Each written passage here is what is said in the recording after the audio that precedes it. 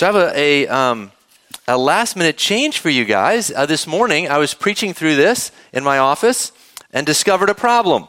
We were going to be here a very long time if I preach this whole passage. And so we're going to have a one-point sermon today, and you'll get the other two at another occasion. And so we're just going through the first 12 verses today. This was several sermons in one I discovered. And so actually the next 2 weeks are already planned out. We have a guest preacher coming next week. Brandon's preaching the next week. And so we'll get the second half of this passage in 3 weeks.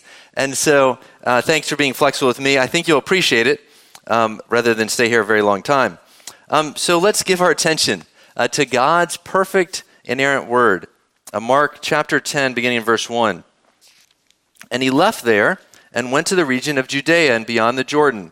And crowds gathered to him again. And again, as was his custom, he taught them. And Pharisees came up in order to test him, asked, "Is it lawful for a man to divorce his wife?" He answered them, "What did Moses command you?" They said, "Moses allowed a man to write a certificate of divorce and send her away." And Jesus said to them, "Because of your hardness of heart, he wrote you this commandment. But from the beginning of creation, God made them male and female. Therefore, a man shall leave his father and his mother and hold fast to his wife, and the two shall become one flesh. So they are no longer two, but one flesh. What therefore God has joined together, let not man separate." And in the house, the disciples asked him again about this matter. And he said to them, "Whoever divorces his wife and marries another commits adultery against her. And if she divorces her husband and marries another, she commits adultery." Well, thus far in God's word, let's pray. Heavenly Father, we thank you for this word. Lord, it's a difficult, controversial topic, but we know you mean for our good. This, among many others, is not really what our culture thinks. And so, Lord, we pray that you would help us. Help me as I preach, that I'd faithfully, I want your approval, God, not theirs. I just want to explain to them, they'd understand and see your love for them in this text. Lord, I pray for their hearts, that they would both see a law and grace. They would see the gospel played out in Scripture. So, Lord, we need your help with this, and so we ask in the name of Christ, amen. Well, for all you couples, I don't know if any of you had this experience when you got married, but you had disagreements about whose job it was to do something. Because always in my house growing up, he or she did X. Whether it was take out the trash or wash dishes or whatever. I don't know, did anyone have that? You don't have to raise your hands. Maybe it's still going on. I don't know. But we all came with expectations. This is how where did that come from? Right? It came from, well, I grew up and this is the way it happened. And so it should always be that way, right? And so how that relates is that we all form our opinion of right and wrong, either usually based on two things, either our experience or our sensibilities. Like this seems to be right, and isn't that true? That's how many of us form what we think. The challenge is then Scripture lands right in the middle, right? And so Scripture often doesn't agree with that, right? It might be different than what your mom and dad did, and who took out, well, there's no Scripture that says who takes out the trash, so sorry, you got to figure it out yourselves. But there are many teachings of Jesus, this is one of them, that are countercultural and controversial. And so here's our instinct. Our instinct is that we don't mean to, but we place ourselves above the Word of God. Now, none of us would admit to that, but here's how it happens. That we say, well, it can't be so, because that makes no sense. So we're placing ourselves, rather than saying, here's what the Word says, let me understand it, and I will form and conform what I think to it. Now, this is, if you've been here long and if you stick around long, this will be very inconvenient for all of us at some point. At some point, Scripture always pokes us. And so you saw from the call to worship how that went down when one time Jesus did that. It was a different teaching, but very difficult. So what happened? A bunch of folks left him. They said, enough of this, I'm done. That's how they responded. And so Jesus turned to his apostles and said, do you want to go as well? You see, Jesus was not primarily concerned about public approval. It is a difficult example for me and for us, isn't it? That I would say, my goal is not primarily to win your approval, but primarily to win God's. My hope is that you guys won't all leave, but my primary conviction is that we will hold to the Word of God, and that as we do that, it's the safest way to be. Now think about a surgeon. Now I imagine a young surgeon probably feels like I do right now. A young surgeon hasn't had to deliver bad news lots of times. And so he kind of feels awkward about it. But could you imagine a surgeon not telling someone what he saw on the scan? Can you imagine that? I mean, he'd probably lose his license. That's probably partly what helps him keep moving, right? But it's very difficult. And so that's what we have to do. Now, I imagine 10 years from now, this won't be nearly as hard for me because I've done this 100 times and you will have experienced this. But here we are now. Look at page 7 for our outline. Well, it's one point. It's only the first one. Don't view marriage like the world. Let's begin and end with our first point. Don't view marriage like the world. Again, I just want to acknowledge up front, this is very personal for many people here. Now, whether it's your parents that are divorced, whether you've been through a divorce, whether you've thought about getting a divorce in the past or you are right now, it's an experience many people have had. And so I understand how sensitive it is. But you are safe with Scripture. You are safe with Scripture. God loves you. He designed everything. And anytime he gives a hard teaching, there's also grace to come with it. Right? Because what did he do when he finished all these hard teachings? He went and he died. Why did he die? Because of the necessity of all those hard teachings. Because of those hard teachings, it proved that all of us failed. Whether it's marriage or whether it's in any other commandment, right? We've all failed, and so we need Jesus. And so he as he brings difficult teachings, he also brings the gospel. And so we're going to hold those in tension this morning. Do you remember last week? I don't have the diagram, so I'm going to illustrate it for you and see if you can remember it. Okay, so remember the thing in the bulletin and had 2 lines. If you weren't here, I'm sorry, ask me afterwards, I'll draw it for you. Okay, so you have 2 lines. So you get converted, and then as you go as a Christian, your knowledge of God's holiness grows over time. But also, your knowledge of your sinfulness grows. And so it's not that you're becoming more sinful, but you realize more and more, the more you read Scripture, you realize, oh, God's actually more holy than I realized, and I'm more sinful. The great thing about that is, as that happens, the cross gets bigger. Because you thought that the gap was very small when you were converted, but over time you realize, oh no, God died for much more. This happened this week for me. I'll tell you later what happened. But I realized I'm more of a sinful man, sinful leader than I thought. That's a miserable experience, but it's important. But the good thing is I realized Jesus died for that. I'm okay. I wasn't delighted with that earlier in the week, but hey, I'm okay. So you might have that experience. If you realize at the end, the worst thing that can happen this morning is that you realize God's holiness and your sinfulness is there's a larger gap, and Jesus died for more. That's the worst thing that could happen this morning. Okay, let's look at our passage. So the Pharisees come to Jesus. So first you have to know who's coming. Pharisees, not good guys. Okay, got it. Why do they ask him? To test him. This is not a genuine question. This is meant to trap him. What's their question? Is it lawful for a man to divorce his wife? Matthew, the parallel of this, says this. The question is it lawful for to divorce one's wife for any cause? Okay, so they're coming and asking, can a man divorce for any reason? Again, not genuine question. See, there's 2 rabbinic schools. The rabbis, basically they divide into the more liberals and the more conservatives. The liberals said you could divorce for any reason, and the conservatives said only for sexual immorality. And so basically, no matter what Jesus says, he's going to make half the Jews angry, right? And so they're trying to trap him. Okay, so then what happens? Look at verse 3. What did Moses command you? So he get asked a question, he asked them a question. He often does this. What did Moses command you?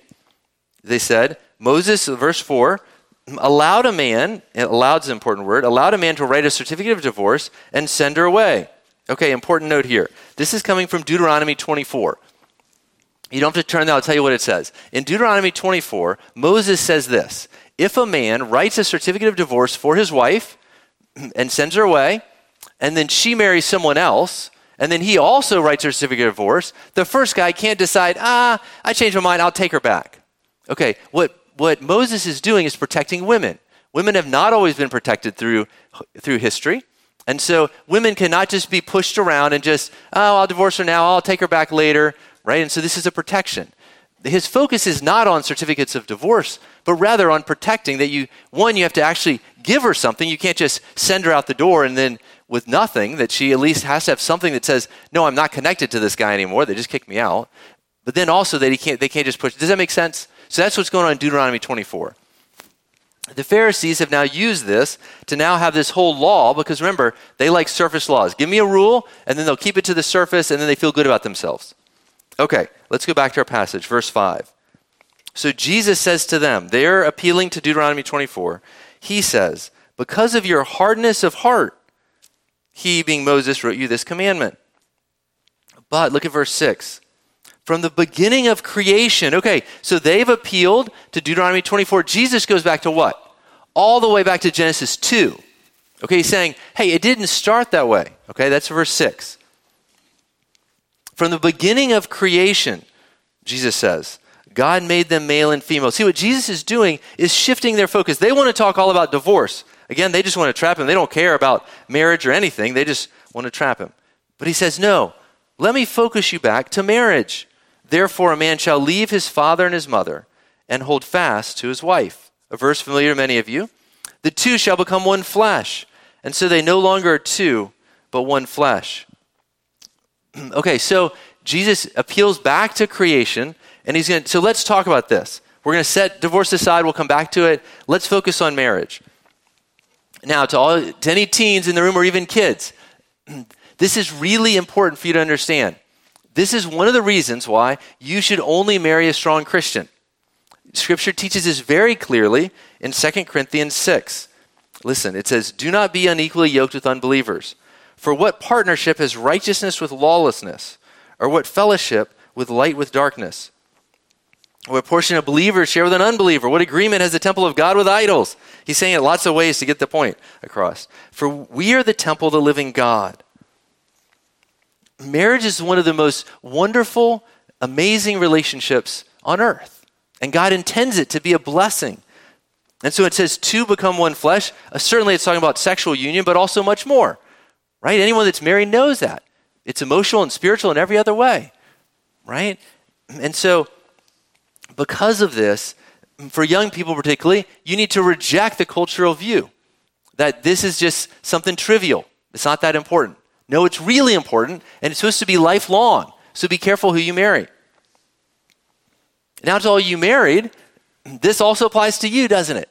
That you must leave no room in your mind to think about divorce. You have to take it off the table. Because marriage is so tough. Anyone that's married knows that marriage is hard. Even when it's two good Christians, people married, it's hard. It's really hard. And so the only way to sustain or rebuild a marriage is if you've taken it off the table, divorce off the table, in order to do the hard work to sustain a marriage. In the year 1519, you know what happened in 1519? Cortez arrived at the New World. So Cortez gets off his ship with all his men, and they're all standing there. Imagine you're there, one of those soldiers, on the beach looking back at your ships. Anyone know what Cortez does? He burns the ships. Well, what kind of message do you think you got from that? You're standing there on the beach, a soldier, watching the ship there burn and sink. Well, the message is pretty clear. There is no turning back. We're headed for the Aztecs. Now, this is no commentary on their practices, but what is important is if you are married, you must burn the ships. If you enter marriage with an exit door, you're probably going to use it at some point. You must enter marriage without an exit door. Don't threaten divorce. Don't consider it. You must burn the ships. Look at verse 7 to 9. Is that not what Jesus is saying? Therefore a man shall leave his father and his mother and hold fast to his wife. The two shall become one flesh. They are no longer two but one. What therefore God has joined together, what does it say? Let not man separate. How many times have you heard that verse at a wedding? What therefore God has joined together, let not man separate. We're going to get to divorce, but we have to see, what does Jesus do when he's asked about divorce? He says, hey, I want to talk to you about marriage. Why is that? Because that's the design of God. See, there's lots of broken things in our world. And God wants to focus us back to his design. And we must understand that. Okay, but look, the conversation goes on, doesn't it? The disciples, they're mystified. You see, we have no-fault divorces now. They had them then. They just didn't call them that. right? It was very acceptable to get a divorce for any reason you want. If you were not satisfied with your wife, you could just send her away, send her with a certificate of divorce, right? They had a place for that. So the disciples really want to talk about this. And so they go into the house. Look at 10 through 12. And so look what Jesus says. And I'm going to explain the logic of this. Whoever divorces his wife, verse 11, and marries another commits adultery against her. And if she divorces her husband and marries another, she commits adultery. Okay, this makes no sense on the surface. Here's what you have to understand. You have to understand man's view and God's view. Okay, let's talk about this. So I'm a pastor. I can do a wedding. So imagine I'm doing a wedding, and I'm joining two people together, right? And so I say, by the power vested in me, in the view of the state, right? I'm joining these two people together. They're now married. Okay, so two have become one in man's eyes. Is it legal? When I sign that little thing, it is, right? That marriage certificate. In man's eyes, they're joined together. Now, parallel to that, in God's eyes, they're also joined together. Okay, so in parallel, on earth and in heaven, we have two people being joined together. You with me so far? Okay. So then, it's possible in man's eyes to get a divorce, but not in God's eyes. God's eyes, he does not honor that. Okay? So you're still married in God's eyes. You're divorced in man's eyes. Then, if you go marry someone else, so to first take the man. Here's the man, here's the woman. The man marries someone else. When he consummates that marriage, he's still actually in God's eyes married to her, and so it's adultery. That's what verse 11 is saying. Then Jesus reverses it. He's equal opportunity, and so to the woman he says, if a woman divorces her husband and still married in God's eyes and marries someone else, then it's adultery. Does the logic of that make sense? That's what verse 11 is saying. So you have to understand, was very helpful to me in my life, understanding that God's eyes and man's eyes. Okay? This naturally raises the question, in God's eyes, does he ever see divorce? The answer is yes. We'll come back to that, okay? But verse 11 is saying that just because man is given you, just because someone gave a certificate of divorce, even though the state says, yep, you're good, you can marry anyone you want, that doesn't necessarily mean in God's eyes there's been a divorce. Okay, that's what verse 11 is saying. That's the logic of it. Okay, in order to understand this whole thing, you have to understand what the whole purpose of marriage, or the whole function of it. It is an earthly picture of us and Jesus. Did I just make that up? No, it's in Ephesians 5. Let me read it to you so you don't take my word for it. All right, this is Ephesians 5. Earthly picture of us and Jesus. I'll read some sections of it. Husbands, love your wives. Why? Just as Christ loved the church. Jesus loves you, the church, and he gave himself up for her to make her holy, cleansing her by the washing with water through the word, and to present her to himself. Remember, Todd talked about justification and sanctification, right? We're saved, and then there's the process of making us more beautiful. Every woman for a wedding day, she tries to get as beautiful as she can. Nail treatment, hair treatment, the whole 9 yards, right? And so Jesus is using this analogy. It must have been true even then, I guess. Making her holy, cleansing her by the washing with water of the word, to present her to himself as a radiant church without stain or wrinkle or any such blemish, but holy and blameless. Then at the end of the passage, it says, for this reason, a man will leave his father and his mother and be united to his wife. Hey, that's a verse from our passage, which is, again, from Genesis 2, right? For this reason, a man will leave his father and his mother and be united to his wife, and the two will become one flesh. This is a profound mystery, but I am talking about Christ and the church. So there he's saying that the verse in Genesis is a profound mystery about Jesus and you. Do you see what it's saying? So earthly marriage is a picture of Jesus' love for you. Okay, so let's flesh this out. John 6. Oh, right. So is that a breakable union? Is your union to Jesus a breakable union? Think about that for a second. Is your union with Jesus a breakable union? Listen to John chapter 6. Jesus says this, all that the Father gives me will come to me. And whoever comes to me, listen to this, I will never cast out. You know what that means? If you come to Jesus, you really come to Jesus, you believe in him, you place your faith in him, he will never divorce you. Isn't that what he said? Whoever comes to me, I will never cast out.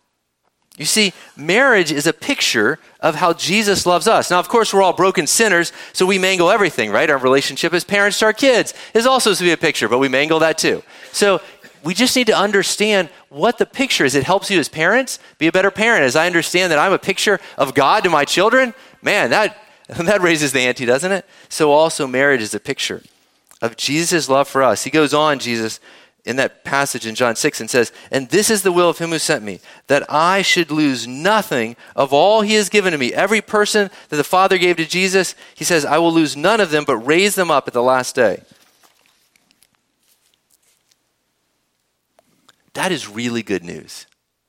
Man, forget about marriage and divorce. Jesus will never divorce you.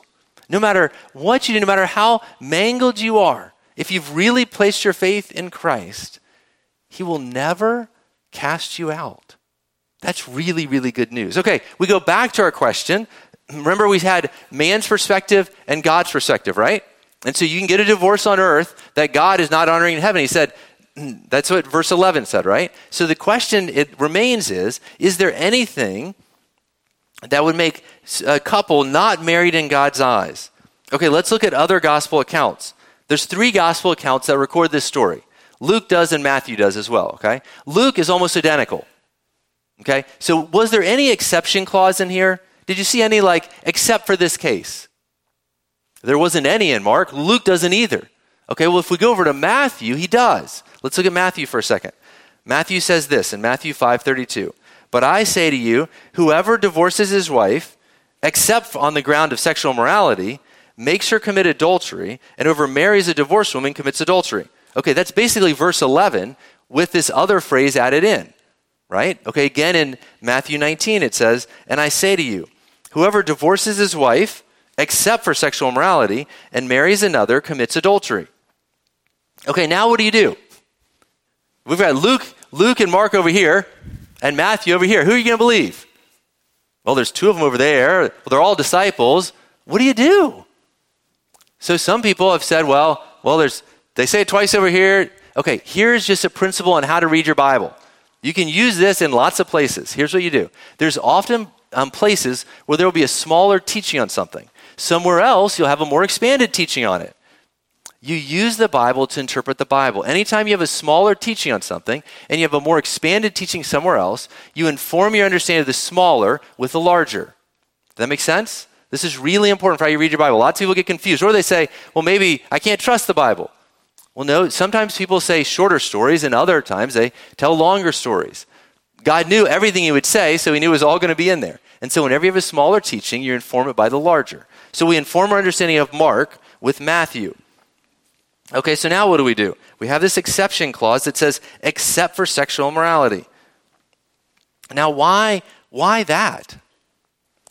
So one thing Jesus spells out is sexual immorality? Why not something else? I mean, there's lots of sins. Lots of sins do damage. Listen to 1 Corinthians 6, verse 18. It says this.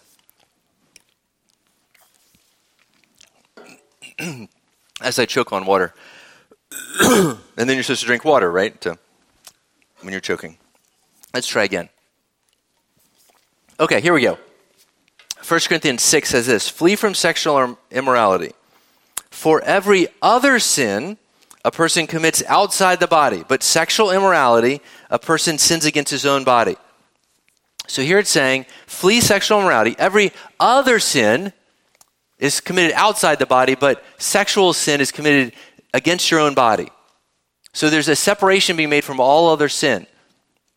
The reality is that sexual immorality so shatters the marriage covenant that it is the one thing that Jesus gives as an allowance when divorce is allowed.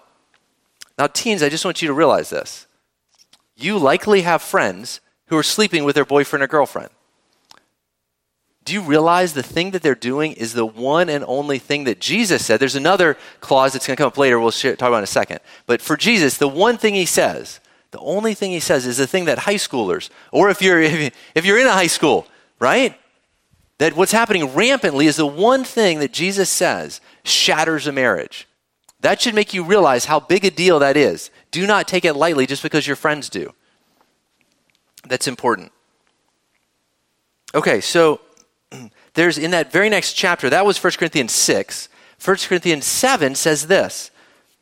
Paul says, now he's talking about a believer and a non-believer being married. He says, now what do? This happened commonly. Many women became Christians. They were smarter than the men in that day. They maybe still are. Oftentimes women come to their senses a lot quicker than men do, particularly about spiritual things. And so they're still married to this bozo who's is not getting the memo that there's a gospel. And they're like, what do we do?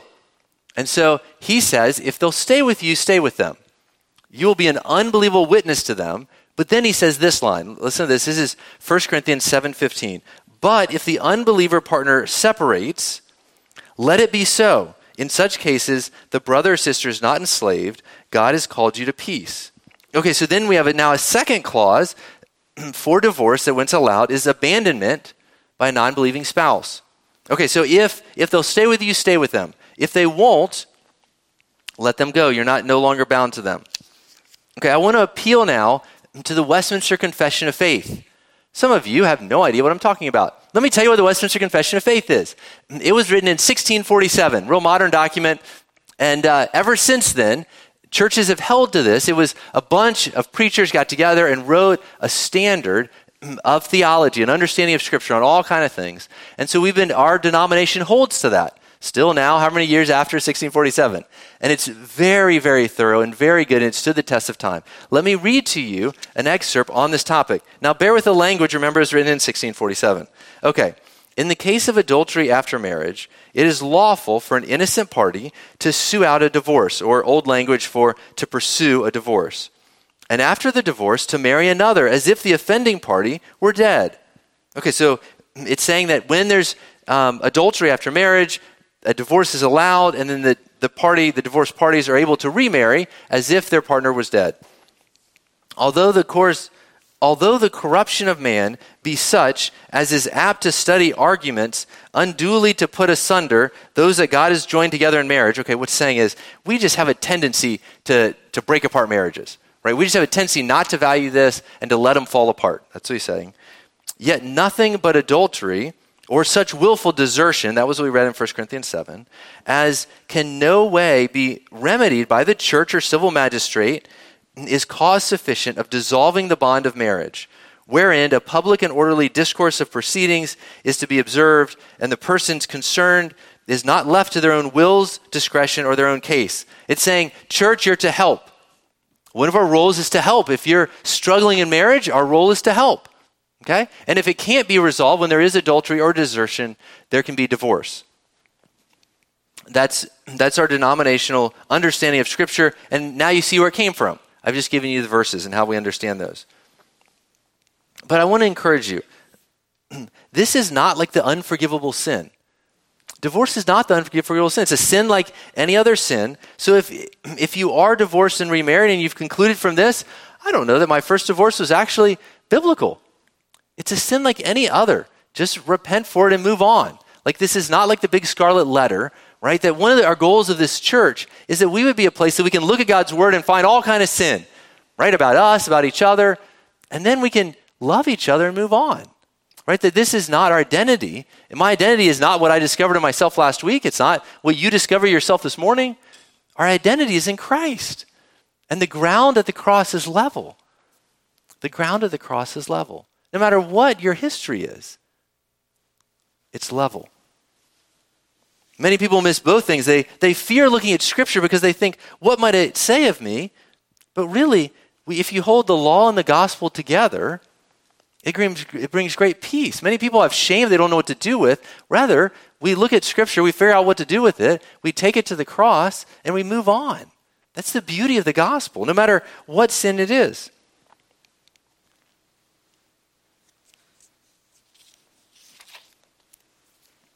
As we wrap up, obviously Jesus has challenged our view of marriage and divorce, hasn't he? He's lifted it up. He's held it as sacred. He said marriage is a really big deal. He intended it to be permanent. It's an earthly picture of his relationship with us.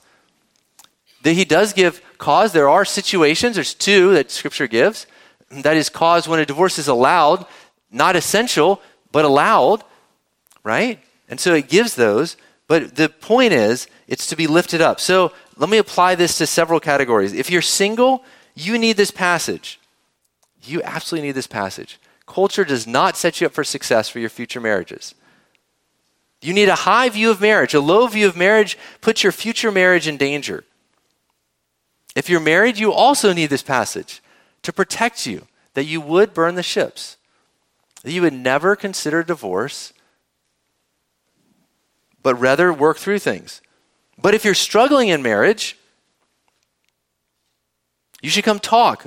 I'd love to help. Brandon would love to help. Your missional community leader would love to help. If you're in an abusive marriage, please hear me. Come talk to me. Do not sit silently. Do not sit silently if you're in an abusive marriage. If you're divorced, grounds that aren't specified in Scripture, don't feel shame. Just ask for forgiveness and move on. If you're divorced and remarried, you still need this passage. Because if you look at this and realize, because here's what happens. If the divorce was not for biblical grounds, and yes, verse 11 says there's adultery, but now you're married again. And so God sees this new, you need this passage to hold your new marriage together. Second marriages are hard.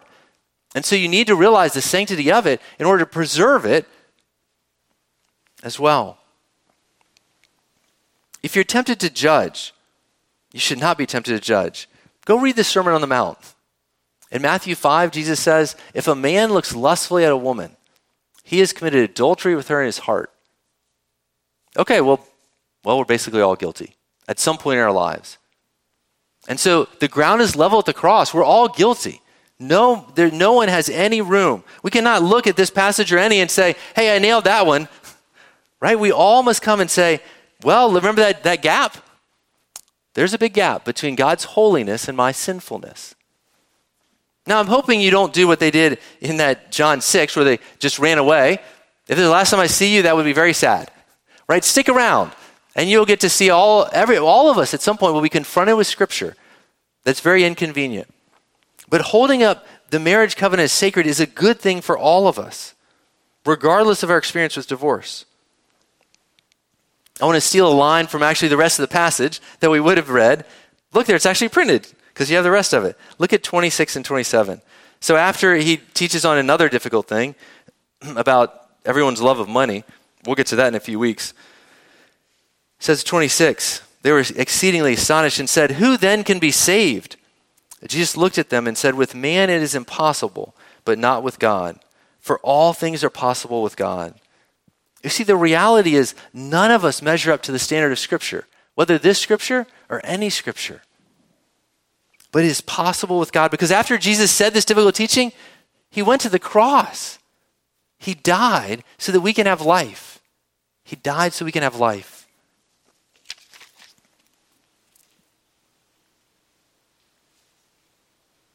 So you remember that diagram from last week? It's not that bad of a thing. Oh, I promised I'd tell you. So this week I discovered that I'm more of a micromanager than I realized. Well, that was not pleasant. I really want to be like the best leader I can be. And I discovered that I micromanage people sometimes. Well, that was not fun to figure out. And so I've continued to have conversations. And so the more I talk to you, the more I find out of how I've done it. Right? But so the gap is growing a little bit. But it's not the end of the world.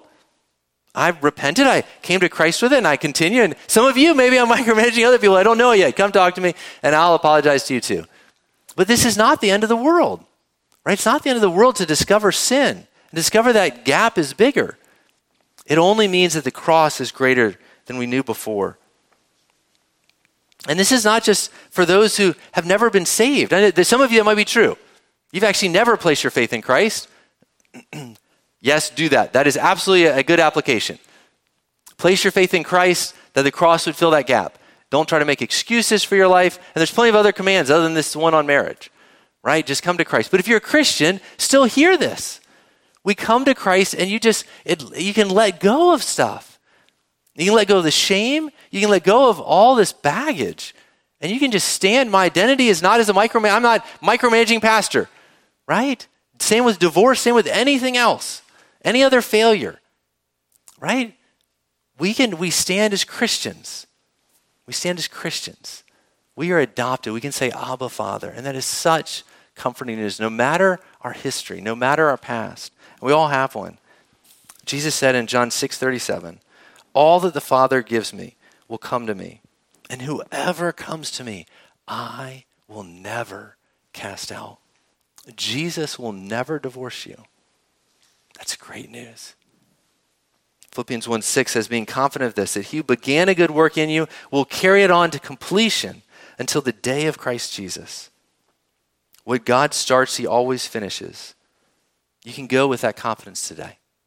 Let's pray. Father, thank you for the gospel. Thank you that though all of us have not held marriage up as high as we should have, you do. And so we can acknowledge our sin before you because we know that you will never reject us. You can't. You've bound yourself to us forever. And that is good news. For people that micromanage like me, and we all have different sins. Lord, I just pray that we be a church that just feels the freedom to come to the word, even hard passages, and know that the worst that can happen is we see the cross bigger and the gap between us and you greater. Lord, I pray that you would help that be the DNA of our people, myself, that we may bring you glory. I pray this morning for anyone who's going through pain in marriage, whether from the past or the present. Lord, I pray that they would feel your comfort and your forgiveness. For everyone who confesses their sins, you are faithful and just to forgive us our sins and to cleanse us, to wash us pure white as snow, clean from our sins. Thank you, Jesus. In your name we pray. Amen.